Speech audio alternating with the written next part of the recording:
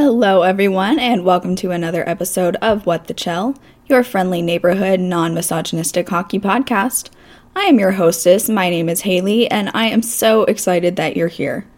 Today, I'm chatting with Lauren Shoss, co-founder of Jilkin's Vision, a nonprofit focusing on mental health for athletes. Lauren co-founded the nonprofit with her boyfriend, Danny Jilkin, who is signed with the Winnipeg Jets and playing for the AHL's Manitoba Moose. We had such an impactful and fun conversation, and I hope you enjoy it as much as I did. Hi, Lauren. Thanks so much for popping on to What the Chell. I'm so excited to have you. Yeah, thank you so much for having me. I'm excited to be here. Awesome. Okay, so do you want to start off and tell me and our listeners a little bit about yourself? Sure, yes. My name is Lauren Shoss. I am currently a first-year doctoral student studying clinical and school psychology at James Madison University. Bit of a mouthful. And then it's cool too because I'm actually working under a professor here that is a clinical and sports psychologist. So I get to continue doing some sports psych stuff on the side, working with athletes in the community. So that's kind of what I'm up to. I'm from Burlington, Ontario in Canada. So like half an hour, 45 minutes outside of Toronto, and lived there literally my whole life up until 2 years ago, when I moved to Boston for my master's degree. And then now I'm in Virginia. So I've been kind of moving all around the U.S. recently, and this is definitely a change of scenery. For sure. Yeah. What else? I guess I was a competitive dancer growing up. So that's a big reason why I got into sports psychology and just kind of have an interest in general. So I danced my whole life up until last year. So it's my first year being in retirement. And my body says thank you. I'm sure that's so tough on the body.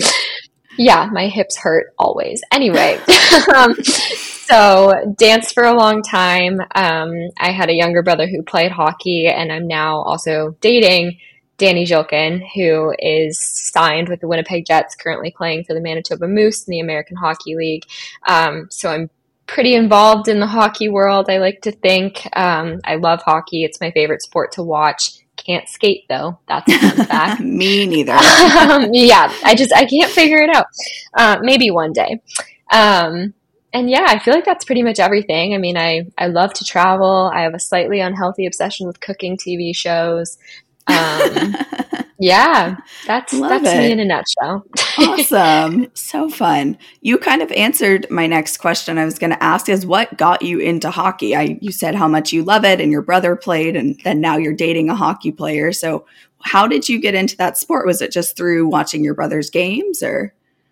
Yeah, I mean, growing up in Canada, obviously hockey is big in general. It's like kind of a rite of passage, I feel like. A little bit. Yeah. It's like, there's like a running joke, I feel like, where it's like, is there a question about like hockey on like the Canadian citizenship test? Because there should be. So, obviously just growing up in the Toronto area, like the Leafs were pretty popular. I grew up in a very sporty family. So we had hockey on a decent amount growing up, not as much as you would think considering my brother played, but just sports in general. And just kind of always in and out of the rink. So my brother started playing, we're 2.5, 3 years apart. He's younger than me. And he started playing super young, probably like 4 or 5 years old, started playing rep hockey. And I kind of instantly took an interest. I can still remember, like, I was probably like 7 or 8 at the time. And he was playing his first year of rep hockey. And myself and a couple of the other sisters on the team would sit in the stands and we would keep the stats. And we had these little notebooks, colored pens. Yeah. And so we'd write down like this person scored and then the goalie made this number of saves. And we were like super into it. Oh my goodness. Yeah. So even from a young age, like always loved being at the rink, and just watching him play. And then of course, as he got older, I think it got even more exciting. Like the pace of the game increased. It was more physical. It was just a higher level. Like he transitioned to a different league in our area. So it was just a lot more exciting. And I always was just like itching to be at games. And so became friends with a couple of the guys on his team, Danny included. And then, of course, so my brother transitioned out of hockey a couple years ago. He now is in school to become a pilot. He's a very smart, well-rounded kid. Good so for him. yeah, doing some cool stuff now. Very proud of him. But of course, at that same time, Danny and I got into a relationship. And so I've never really left hockey since getting into it. Danny spent the past 4 years in the Ontario Hockey League, and I was kind of around for most of that. And then now is playing pro. So you'll find me at a rink often. Almost every weekend is hockey weekend in my house. I watch hockey a lot. And I just love the sport. I think it's such a cool sport. It's so exciting to watch. I have such an admiration and like appreciation for what the players do because I could never. Same. And yeah, I just, obviously watching it live is super exciting, but even watching it on TV, it's one of the only sports where I can actually sit there and watch a full game because it keeps me engaged. So I genuinely love it. But yeah, it really all started with my brother. So shout out to him. Oh, that's so cool. I love that. So you've really just been involved from almost as young as you can remember. Yeah, pretty much cool. My whole life. Yeah, it is cool to just kind of grow up with a sport and see how it evolves and changes and different levels too, like starting out super young all the way now to professional is different, but really cool to see how it evolves. So yeah, very cool. So you have a nonprofit called, I want to make sure I'm saying it right, Jilkin? Yeah, Jilkin's Vision. Yeah. So just tell us a little bit about Jilkin's Vision. Yeah, so it's a mental health organization that Danny and I started back in August of 2022, so just over a year ago. Okay. And really our goal with it is to have conversations that aren't really being held anywhere else in sport, and through that to just kind of begin to break down as much as we can the really, really pervasive stigma around mental health within kind of the sports world and the athlete community. And then with that too, kind of raising that awareness and beginning to advocate for better resources because a lot of sports right now, the resources either aren't there at all or are really hard to come by, or if they are there, they're kind of inaccessible for a number of reasons. Okay. So that's really kind of our goal with the organization. Like I said, we've been in existence for just over a year now. And our focus as of more recently has kind of been on the like raising awareness and outreach kind of piece. About a month-ish, just over a month after we launched, we did our first fundraiser, where his OHL team at the time, the Guelph Storm, were gracious enough to actually give us one of his game-worn jerseys that we were able to raffle off to fans. Yeah. How cool. So nice of them. They were really, really supportive. We actually had like a little table at one of the games that I was able to be there for. And so I got to talk to a lot of fans and kind of tell them about our work, and then they donated and entered the raffle, and it was awesome. And so we were actually able to donate over $1,000 to the local branch of the Canadian Mental Health Association. Oh my goodness, that's awesome. Yeah, and so having only been at that time in existence for a month, to be able to hand over a check for, I think it was about $1,300, felt great. Yeah. Just to, give back to an organization that's doing really, really good work in the community that at that point he had been playing in for the past 3 or 4 years. So that was really exciting. And then since then we focused a lot on social media. So we did, I think about 13 or 14 weeks of what I called like ZV Mental Health Mondays. So posting every Monday on a new mental health topic that related to athletes, using primarily my own knowledge and training from school. And then more recently, so over the summer, we actually had the opportunity to be keynote speakers at 2 different events. Oh, awesome. Yeah, which I have since learned is probably my favorite part of this work. I love getting to connect with people in person, to share what we've been doing and my kind of training and background and knowledge about mental health and sport with community members and kind of inspiring them to take action. So I love doing that. And I hope we have more opportunities to do that in the future. But that's kind of where we're at now. Obviously, he moved out to Winnipeg this year to start his pro career. I'm in the first year of my doctoral program. There's been a lot happening for both of us in the past couple months, a lot of change.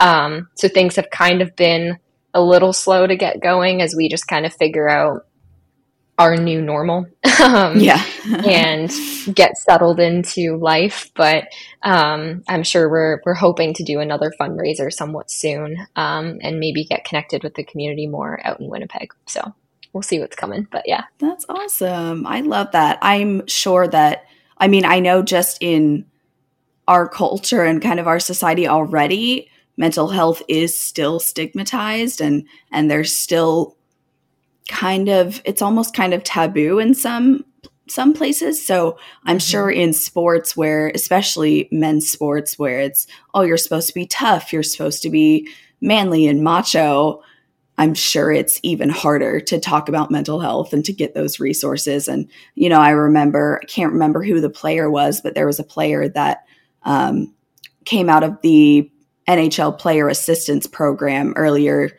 this season, or maybe in the off season, and said that it was for mental health. And I just remember reading the comments online, a lot of people saying, oh, so soft. So, you know, such a wimp, you know, whatever, kind of making fun of this guy for getting the help that he needs. Yeah. And that's exactly the problem, right? Is that like there is a stigma in general. And then we kind of are, as a society, we often put athletes, and especially male athletes, on this like pedestal of like, oh, you're going to play through injuries. Oh, things just don't affect you the same way. It's like, nope, the same way that, you know, I feel emotions if something happens in my life is the exact same way that a professional athlete's experiencing them. They've just been taught over and over and over to suppress them and bury them and not outwardly show them. But we all have a limit to that. And I think more and more athletes recently have been speaking out about mental health and have been, you know, sharing their experiences like that hockey player did. And it's really sad to see like fans and just the general kind of community make comments like that, because all it does is then discourage more players from speaking out. And so I always say, like, if fans can do anything, it's just to be nice. Like, that player had the courage to go and get help, and that's huge. Yeah, it's more than most people would. And then to publicly come out and explain that to people is huge. And I hope had a positive impact on somebody being like, oh wow, like he experienced that and I am too. And that makes it like, that's okay. And I just wish people would recognize the amount of courage and the positive impact that speaking out can have.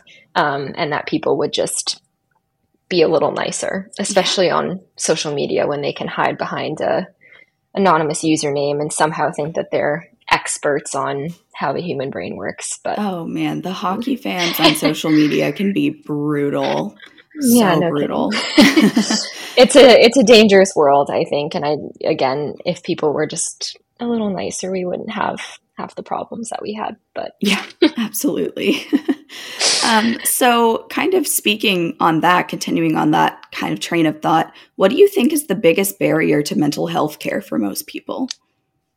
Yeah, I think the stigma is huge. And you mentioned it too, like it exists everywhere, right? Like, it doesn't matter if you're an athlete or not, regardless of how you identify your gender and, you know, all of those things, like there's a stigma always.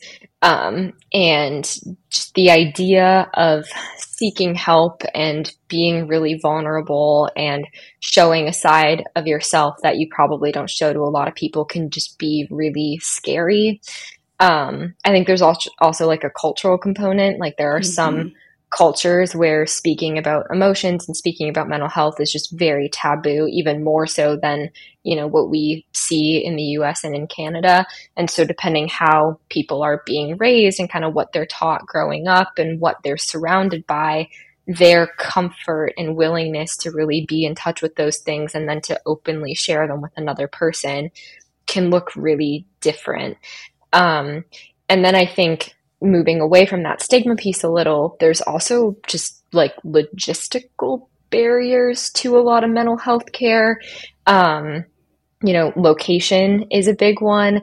I think there's been a lot of research that has come out in recent years just about where like the volume of mental health providers are located, and it's usually urban cities and not really branching into those more rural communities.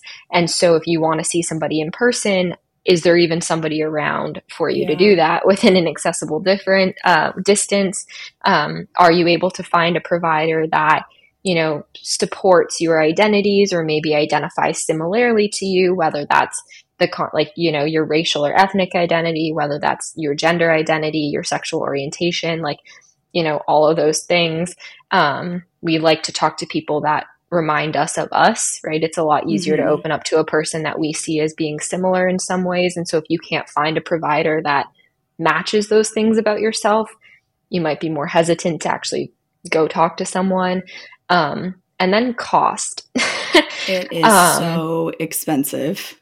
It's literally ridiculous. And that's, for me personally, like looking at my professional career trajectory in the future, I really hope that I'm able to offer services on kind of that sliding scale, really working with people based on their income and what feels realistic for them at that time, to not have to turn anybody away from the support that they need because of that. That's fantastic. But the reality, but the reality is that's not shared amongst a lot of professionals. And also for people that are working within an organization, so not on their own, there's usually not that flexibility. And so, like your average therapy session nowadays is over $100 an hour. If you add a sports psych lens to that and you want to see somebody who's like specially trained in sport, it's usually even more. Depending on that person's licensing and degrees, if you see a psychologist, like somebody who has a doctorate, it can be like upwards of $200 or $300 an hour. And for the average person, that's not realistic, especially not on a weekly basis. Absolutely. And insurance doesn't always cover it. And so I think that just purely the financial barrier in conjunction with all of those other things like the stigma and the location and all of that stuff, culture, it just creates like a bit of a mess that results in a lot of people not seeking help, unfortunately, for any number of those reasons.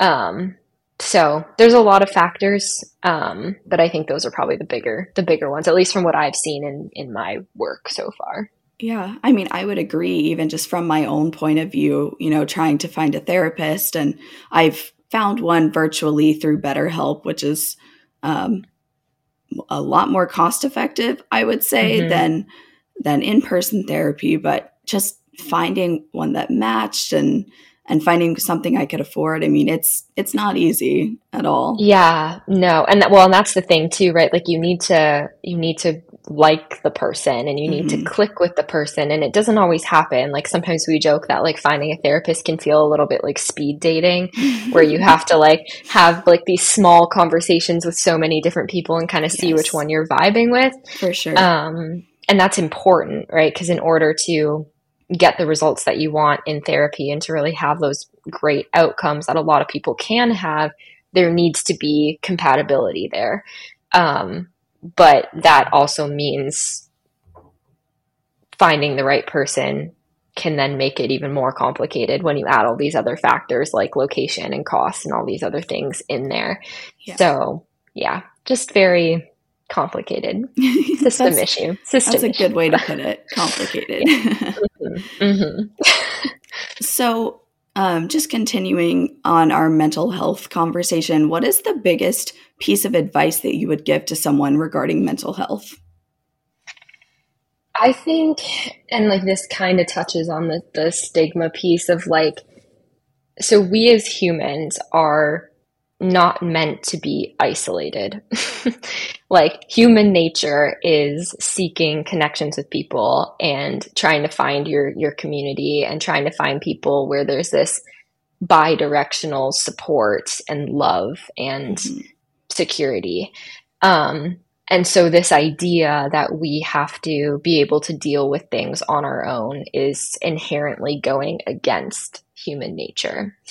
And so I think my biggest piece of advice for people is that a lot of the times when something happens, or maybe it's not even one isolated thing, but it's, the accumulation of things over time or whatever it is, we feel this like sense of, well, I just have to deal with it on my own. I have to tough it out. I have to just figure it out. I don't want to put that on somebody else. I don't want to make it somebody else's problem. Mm-hmm. And that is literally going against your nature as a human being. And so my biggest piece of advice is to rely on people when you need to. And for some people, it might be a friend or a partner or a parent or whoever. And for other people, it might look like a professional resource, whether that's a therapist or a counselor, or even just one of those like crisis or texting, calling kind of lines that are always there and are free. Just do not be afraid to ask for help. We're not built and we're not equipped, and no one expects you to be able to deal with everything on your own. There's a reason why there's a really high demand for mental health professionals right now, because people need help and that's okay. Yeah. So asking for it when you need it. And then at the same time, if you're on the other side of that equation and you see somebody that is struggling, checking in with them and then helping them to get connected. I think a lot of the times we kind of ask somebody how they're doing and we expect them to say fine or good, and we just kind of leave it there. We don't really take the time to actually be like, really? How are you actually doing? Actually, like for real, right? And then if somebody says, well, I'm not doing great, most of us would be like, oh no, like I don't know how to respond to that, right? So like actually taking the time then to be like, okay, like what's going on? Is there anything that I can help you with? If it would be helpful to get you connected with someone, can I help you with that process? Like just being there and checking in for real with the people around us, I think is the best way to A, make sure people feel supported, but B, to also start to combat that stigma and show people like, hey, I genuinely care about you and I don't expect you to figure this out on your own. And I'm here to help and offer a hand in whatever ways possible, would probably be the biggest thing. But yeah. That's great. I mean, I 100% wholeheartedly agree. Just reaching out, building a support community is so important. Especially now we're finally feel like post-pandemic, and you really can start connecting in person again and really just start building community. I just moved to a new area this past summer. So, I'm working on building my community, finding my people. And, thank goodness we live in the age of technology and I can connect with my friends. And I'm sure you are incredibly thankful with Danny living in Winnipeg. Yes. And yeah, we love FaceTime. Thank you, Apple. Yeah. Yeah, it's true. Yeah, and that connection piece doesn't always have to be sitting down in the same room as a person, right? Like if you have your people and you just need to kind of find a way to stay connected with them, whether it's texting, calling, FaceTiming, Zooming, all those things, totally fine. Just we have to be connected. That's how we were designed to operate. So don't try to handle everything alone. Absolutely. Okay, we're going to transition just a little bit, and we're going to talk a little bit about WAG life because you've been doing it for a number of years. Yeah. So my original question before I knew that you and Danny were not in the same place was, do you go to every home game? So were you with him when he was in the OHL? Yeah, sort of. So when he was in the OHL, we lived like 45 minutes away. Okay. So close enough.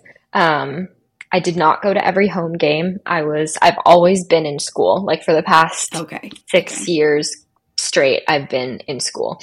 So even when I was home and in the same area, I was still in school full time. Okay.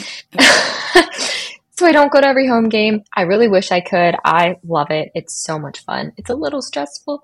Oh, I'm sure. But for the most part, really fun, and I love it. So yeah, I don't get to go to every game. Now I have yet to go to a home AHL Moose game. December. Okay. It's coming up. It's so exciting. That'll be so, so much fun, I'm sure, Yeah. to actually get to be there. So do you watch the games at home then? Do you try to I watch do. every game that you can? And Yeah. Honestly, last season, which would have been his last year in the OHL, I could probably count on one hand the number of games that I didn't watch and stream. That's awesome. Yeah, I try my best to watch everything, even if it means having to multitask a little. Sometimes the game will be on TV and I'll be like finishing an assignment on my computer and that kind of thing, or like, maybe I'll be in class and it'll be split screened, like game on one side, on my notes on the other. Things happen, right? Time differences also wasn't a thing in the OHL. It is now, so that alters things a little bit too. Okay. But yeah, for the most part, I watch every game, and I, kind of have my own little like at home game day routine of, I always make myself like a little, if it's a nighttime game, sometimes I'll have like a glass of wine while I'm watching, or like I'll make myself a little snack before and just kind of like try to make myself feel like I'm there, even though I'm watching on TV. Are you like always on I feel like I would be so nervous. Are you always like on the edge of your seat, like biting your nails? Like, yeah. Oh yeah, definitely. And it doesn't help too that I'm like a chronic nail biter, so it just gets hurt during hockey. Yeah, no, I definitely do get nervous, like mostly because I just want him to do well and want him to feel good about his performance. Also given, I always say like being a hockey girlfriend sometimes feels like a full-time job, where it's like if it doesn't go so great, I'm usually on the receiving end of we need to talk about that after. You're the comforter. Yeah. Well, and I'm also like I'm in training to be a sports psychologist. Yeah. So by default, that's kind of the role. But yeah, so I always want him to do well, obviously. And like I've really watched him grow in his career for the past almost decade. And so there's this like sense of I'm very proud of him, and I see how hard he works, and I want to see that hard work pay off, and I want to see him get rewarded for that. And so of course I'm always on the edge of my seat wanting him to score, make a good play, all that good stuff. But he's a good player. So it takes the load off a little. Is he a forward? He is, yeah. He plays center. Okay. Yeah, so it's fun to watch. Yeah, I'm sure. And what is that feeling like when Danny scores? Like, is that just the best feeling in the world? Yeah. He actually, you're catching me at a good time. He actually just scored his first goal of professional hockey ever last weekend in Texas. Yeah, so I was watching, obviously, sitting on my couch, and I saw him standing in front of the net. And usually when that happens, I like have to stand up because I'm like too antsy to sit. So I see him kind of like, prowling around the net, and I'm like, okay, I can kind of feel like there's something coming. So I like stand up and like watch and wait for something. And then I just like, I don't even know what I did. I probably screamed like I would have if I was at that game. Yeah, it's so exciting. And, obviously, again, it's just seeing his hard work kind of pay off and him get rewarded for it. Yeah. So yeah, very, very exciting. I did not cry this time, which was surprising. His first OHL goal, I was in person at the game for, and I did cry. So I was a little surprised when I was able to hold it together the other night. But yeah, it was super exciting. So it might have been the TV's a barrier. I have a feeling when you actually get to go to a game, you might break out a couple little tears. I think you might be right. Yeah, I am like, it's so funny too, because I don't think I have never considered myself to be much of a crier in other things, but with hockey, I don't know what, and with him specifically with hockey, I don't know what it is. Like I cried at that game when he scored his first goal in the OHL. I cried at the draft last summer. Like I don't know. it affects me in a different way, I guess. But yeah. So. Honestly, you can't. I feel like you can't call yourself a hockey fan if you haven't cried at hockey. Right. Okay. That makes me feel better. Thank you. We've all been there. We've all done. Yeah. And we don't even know the players. We don't even have a connection with them. We feel like we do, but we don't. Valid. Yeah. No, for sure. That's, very true. It just means I'm emotionally invested, and that's not a bad thing. So it's good to be in touch with your emotions. Mental health. Yes. There we go. Full circle. So what are the best and worst things about being a hockey girlfriend? Okay. Let's start with the not so good stuff. Okay. I would say for me, the hardest thing, and this is very much so related to just my personality, is not being able to really plan things in advance. Mm-hmm. So like I'm a very type A person. I can get anxious and stressed out if I don't have a plan. I have to-do lists. My wall right now is covered in sticky notes of all the flights that I have booked for the next 2 months because it's the only way I can keep them straight. Like, that's just my personality. And so last year, he was called up to the Moose at the end of his season. His OHL team lost in their second round of playoffs. And so the Moose were like, hey, just come out, skate with us, travel with us, be here. Sort of in anticipation of him being there full time this season. And so he was there right as they were starting their first round of playoffs at the beginning of May. And the sort of plan was that if when they eventually lost and got knocked out, he was going to try to come down to Boston for my graduation, and then we were going to try to go on vacation. Well, of course, the way playoffs work, like, you might have an idea going in, but I think us and our opponent were relatively evenly matched. And so we really didn't know how this series was going to go. And so we ended up losing after, I think, 5 games. And at that point, it was about a week prior to my graduation and about just over like a week and a half prior to the date that we would have wanted to leave for vacation. So about 2 weeks in advance. And we went ahead and like booked the vacation, booked the flights, everything, like the day that they got knocked out of playoffs. And I was sitting there for like a month, like, Danny, I just can't do it. Like, I can't plan a vacation 2 weeks before, especially when it's like also my graduation. Yeah. I have so many things going on. And I was like, Danny, this is stressing me out. And he's like, dude, you just kind of got to get used to it. Like, this is going to be how it is from here on out. And I'm like, oh my God. It's like, this is your new life. Right. And it's probably good for me to be pushed to be a little bit more go with the flow. I think that's probably healthy. But it has been an adjustment. And then kind of along with that, it's like, if you do plan things in advance, you run the risk of those plans not working out. Like, I have a friend who, her partner has been bumped up and down between the AHL and NHL teams like literally every week.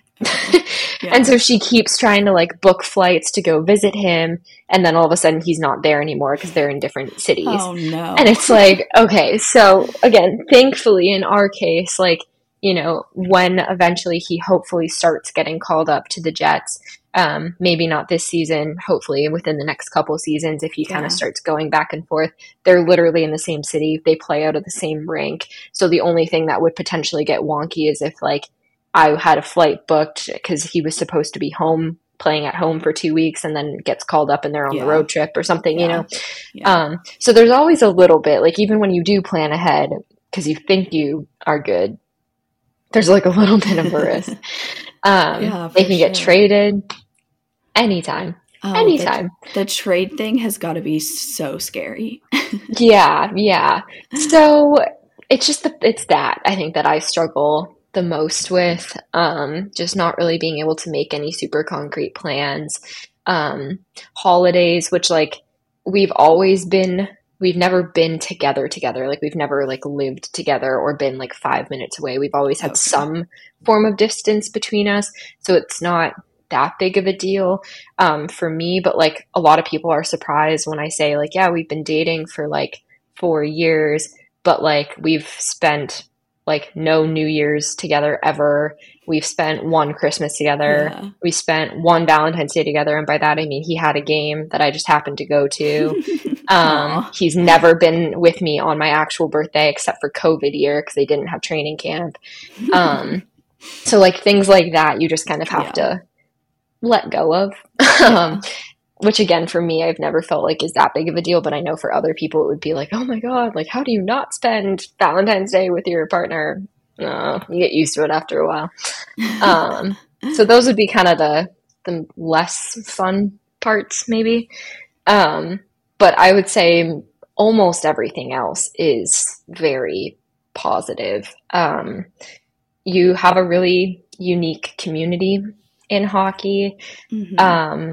I've met a lot of really cool people in hockey in general, and then specifically like other girlfriends and wives and partners. Some of them on our team, like I'm now in the group chat, and I'm starting to get to know the girls a little bit better, even though I haven't been out there yet. So it's super nice for them to just be so welcoming. Oh, good. Which is great. It makes me even more excited to be there in about a month.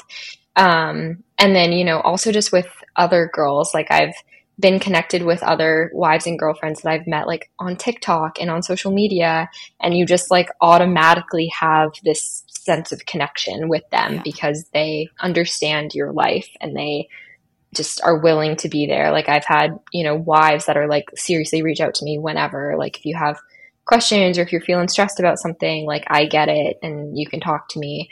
So just like a really cool like sense of community. And then also you get to watch, you know, the person that you love do what they love and be good at it. And you get to travel to some cool places or live in some different places sometimes. And just, you know, so there's a lot of positives to it. I think the thing that's been the hardest for me is just planning. But I have flights booked now, so we're manifesting that everything's good. I love that. I feel like you must not be too far of a drive from Hershey. I don't know where Harrisonburg is in Virginia, but I lived in the DC area a little bit ago. Okay. And not too far of a drive from Hershey, so maybe you could go visit Danny when he's there.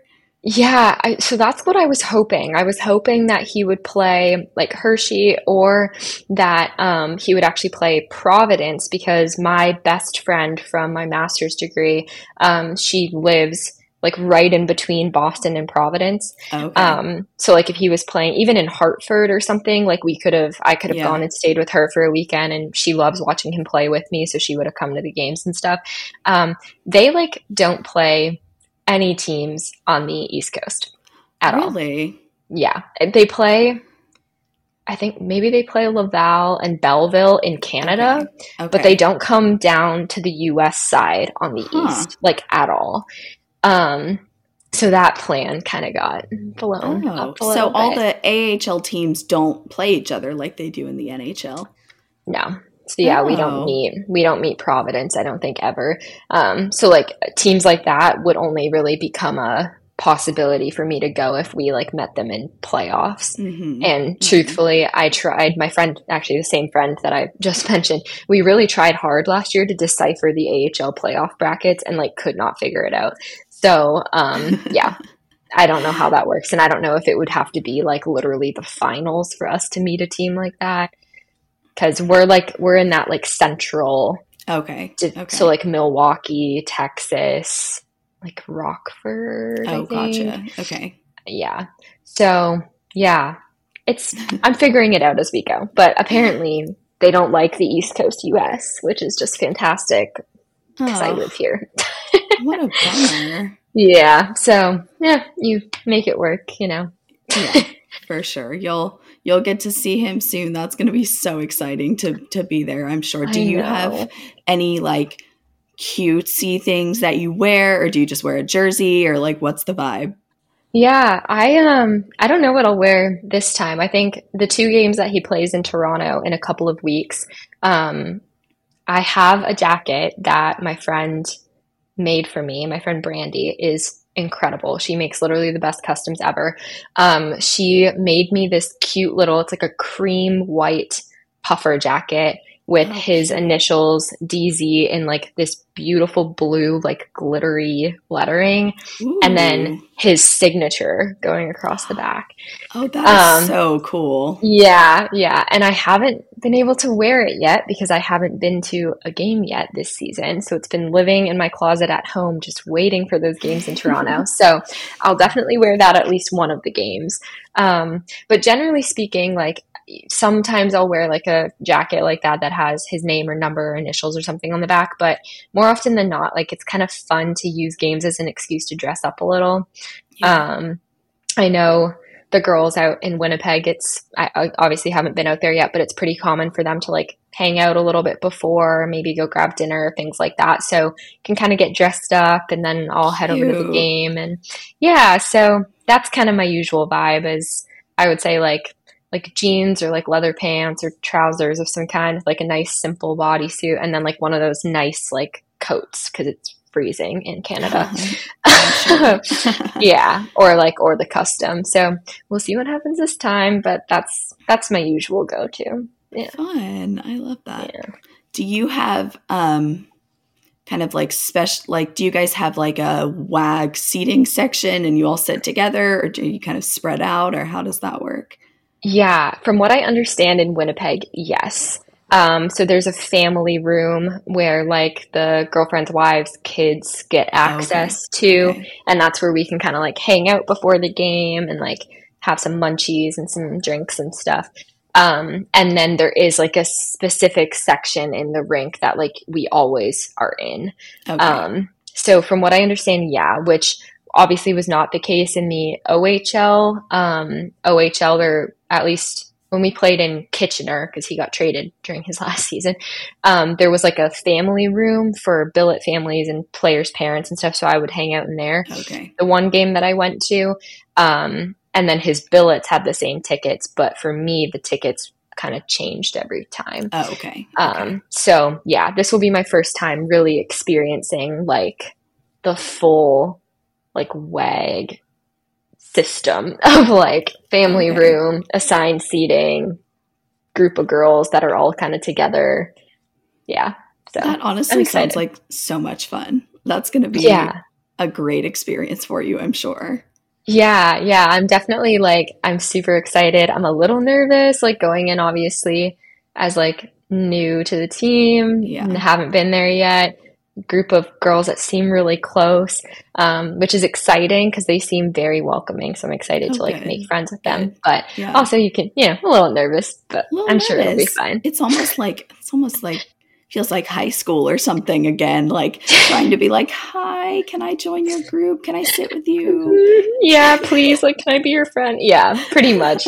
It's nice because I guess the one kind of saving grace is that you already have something in common. Yeah. Like you already have, your boyfriends, your husbands, your partners are already all friends. And so like by default, you're kind of all in the Yeah. same. So you already have some kind of common ground and it's just a matter of getting to know people a little bit better. So I think it'll be okay. Yeah, that's so fun. Okay, so I have one more question kind of about WAG Hockey World. hmm What's something that our listeners, as just everyday fans, may not know about the game and may not know about hockey games, or professional players or things like that, from someone that's so closely associated with it like you are? Yeah, that's a good question. I wonder. I feel like like people are starting to really get to know kind of the ins and outs of the games more with like um I don't know, people have been there was like a TV show a few years ago called like Hockey Wives or something that kind of showed people like the behind the scenes of Oh, yeah. I So like didn't. I missed yeah, that. I might have to find that. I know. Yeah, you should. I remember watching like a couple episodes with my mom and being like, whoa. So I feel like a lot more people are like exposed to kind of the like behind the scenes world.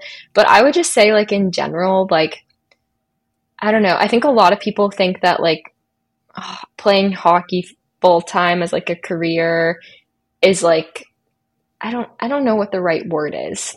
I don't know if people necessarily realize like just the amount of like work and time and effort and just like the amount of time that they spend even just thinking about the game, like it is consuming their entire life. And when you're also related to that, like in my position as his girlfriend, it takes up a lot of my life too by default, and I don't even live there.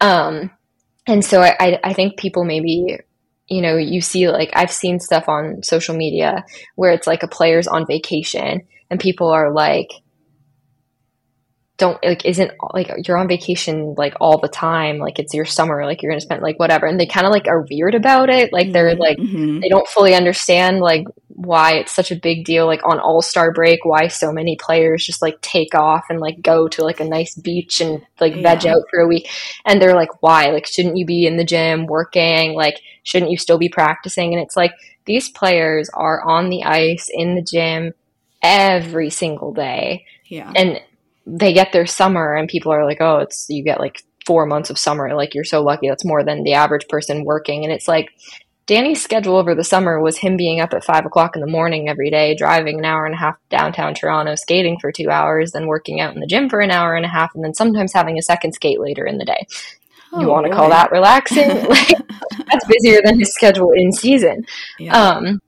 And so I think a lot of people just like have this idea of like hockey players as like, oh, well, they just get to play hockey for a living. Like, wow, man, I wish I could do that. Like, that sounds like, and they're like, why do they make so much money? And like all, like, they just don't really fully grasp like how committed and invested in your sport you have to be to get to this level of hockey. Like they are constantly thinking about the game. Even when they're not at the rink, they're talking about it. They're thinking about it. They, Danny plays like the NHL video game, and it's like, it's just, you know what I mean? Like, it's just, it's always there. And, it takes a lot to get to this point in your career. And so when a player takes off for a week to go sit on a beach with their girlfriend or their wife or their kids or their parents or whoever, like, that's the only break that they're getting for 8 months. Right? Like, think about that a little. Their lives are completely controlled and dictated by the team and by the league. They don't, people are always like, well, can't Danny just come and see you? When? No. He has games every weekend, every single weekend, throughout the week he's at practice. He can't just, I kind of want to take a week off this week and go down to Virginia and stay with Lauren. He can't do that. So it takes a lot. And if you know a professional athlete, if you are a fan of a professional athlete, just kind of taking a moment to appreciate how much goes into it. And yes, there are perks, and yes, they make a good living, and yes, like all of these things are true. And also they are literally dedicating their lives, and also their families are dedicating their lives to let that happen. So it's a lot. There's a lot that goes into it that I think people don't fully realize, but they work incredibly hard throughout their whole lives and then in their kind of peak career. So yeah. I feel like being an athlete, and especially a professional athlete, is kind of the definition of dedication. Like, you really have to love something to be that dedicated to it.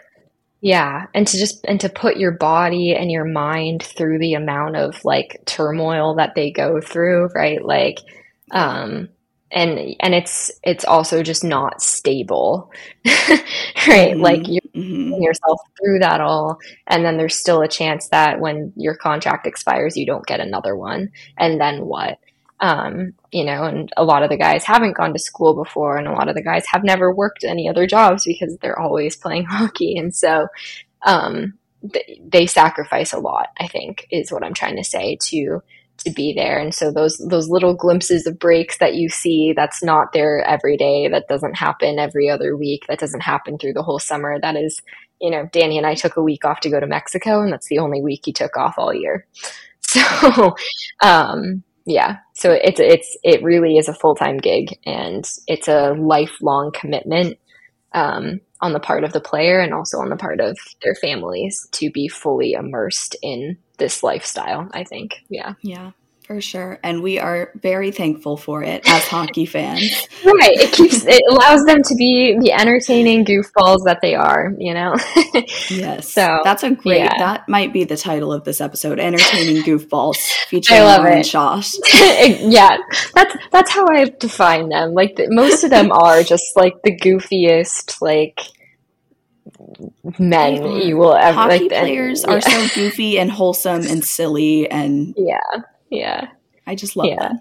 I know. It's funny too, because on the ice, like they're, like I see Danny like on the ice in practices and stuff, and he's so like stoic, serious, and then he's like hanging out with the guys after, he's hanging out with me after, and he's just like, I'm like night and day, like different person. Like it's so, and that's how it has to be, right? They need to be Yeah. serious when they need to be serious, but most of them off the ice are the nicest people you're ever going to meet, and they are, a lot of fun to be around. So it's fun to be part of that community for that reason too.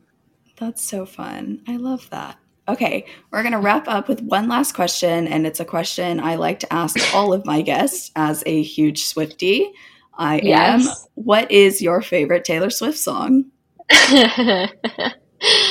Oh gosh, I saw this question and I've been thinking about it all day, and I still don't think I can narrow it down to one. Okay. So I might have to give you a couple. Give me a couple, or give me you can go album too, if you have a favorite album or era. Okay. Yeah. See, this is a good question to ask me because, fun fact, during Jets development camp this year, the media team asked the players, the prospects, what their favorite Taylor Swift song is. And Danny said Firework, as in Katy Perry. Danny. Yeah. That was like, as his girlfriend, I was like, you've got to be kidding me. I was like, so embarrassed. Yeah, I was like, clearly I did not do well enough educating you in your Taylor Swift knowledge. So, and of course, that's also like one of their most viral TikToks and has like 1 million views or some crazy thing now. Gosh, and I'm like, awesome. Anyways, me, I think, okay, let me think. It depends on the mood. I think if I need something like mellow, chill vibes, I love Willow and Cardigan. Okay. Classics. And then my like go-to like jamming out, more like singing along song, I love Cruel Summer. Ooh, bops. So bops. Yeah. I will say I've been to 2 of her concerts. I definitely don't consider myself to be like a hardcore Swiftie, but I like her music. So yeah. Which concerts did you go to? Which tours? 1989 and Reputation. Okay, nice. Yeah. I went to Reputation tour. That was my first Taylor show, and then I went to Eras tour. Oh, so you managed to get, that's lucky. Yeah. Oh my gosh, it was a very lucky series of events to get me there. Yeah. I know the shows in Toronto have been a nightmare for tickets, if you've heard. And so I know one person who managed to get tickets. Yeah. And that's it. Insane. I love her to pieces, but I need everybody else to stop loving her so that tickets are easier to get. And not like $1,000 for nosebleed seats, please, maybe? Yeah. So the odds of me going to see her in concert anytime soon are pretty slim, but I do love her music. For any mood, there's a song. Shake It Off's a classic. Blank Space is a classic. I don't know. There's so many, but if I had to say, I'd probably say Willow, Cardigan, and Cruel Summer. Incredible. At least you didn't say a Katy Perry song. Right. Yeah. Don't worry. I have educated him since. Good. And I did him the other day, and I can't remember what he said, but he did say an actual Taylor Swift song. So I was like, goodness, you've done well. Doing a service for the Swifties, don't you worry. I feel like the go-to hockey boy answer in those TikToks is 22. Literally, they're all like 22. Yeah. I actually think that might have been what he said. And I was like, do you even know what that song is? Or are you just saying it because that's what like 80% of hockey players say? That might be a follow-up discussion. Slot that into my brain. He's got a game today, but after the game, Danny, listen. Yeah, be like, so, like, pop quiz. A song that isn't 22. What's your favorite Taylor Swift song? Yeah. We might need some extra work. When I'm there in December, I'll make sure it's, like, on in the car. And, yes. Incredible. The apartment. Danny's going to learn the Willow performance Literally. witchy dance. Yes. Oh my gosh. That would be a good one. That would be a TikTok for sure. Jet's social media, I have an Yeah, idea for you. hello? Yeah. I love it. Oh gosh. Yeah, I will continue to educate, don't you worry. Incredible. Okay. Thank you so much, Lauren, for coming on and chatting with me. I had such a great time. I feel like I learned a lot. You're a great guest, so thank you so much. I'm so excited. Yeah. Oh, yeah, thank you so much for having me. It was so much fun to talk to you. Really good questions. So, yeah. Awesome. All right, my friends, we will talk at you next week and before we go, tell us where we can find your nonprofit. If you want to plug your social media, Danny's social media, whatever, tell us where to find you. Sure, yeah. So our nonprofit is Jilkins Vision on Instagram and Twitter /X, whatever you're calling it. So it's Danny's last name, so like ZHILKINS and then Vision, Jilkins Vision. We have a website too. My social media is just my name, so LAURENSHOSS on, I think, everything. It's the same.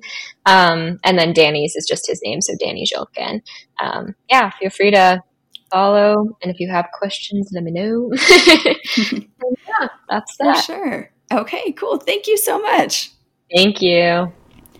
A big thank you again to Lauren Shoss for joining me this week. As always, please follow me on social media at What the Chell Pod. Subscribe to What the Chell everywhere you get your podcasts and leave a rating and review. It's so helpful and gets WTC out to more people who may enjoy it. Have a fantastic week, and I'll talk at you next Tuesday. I love you. Bye.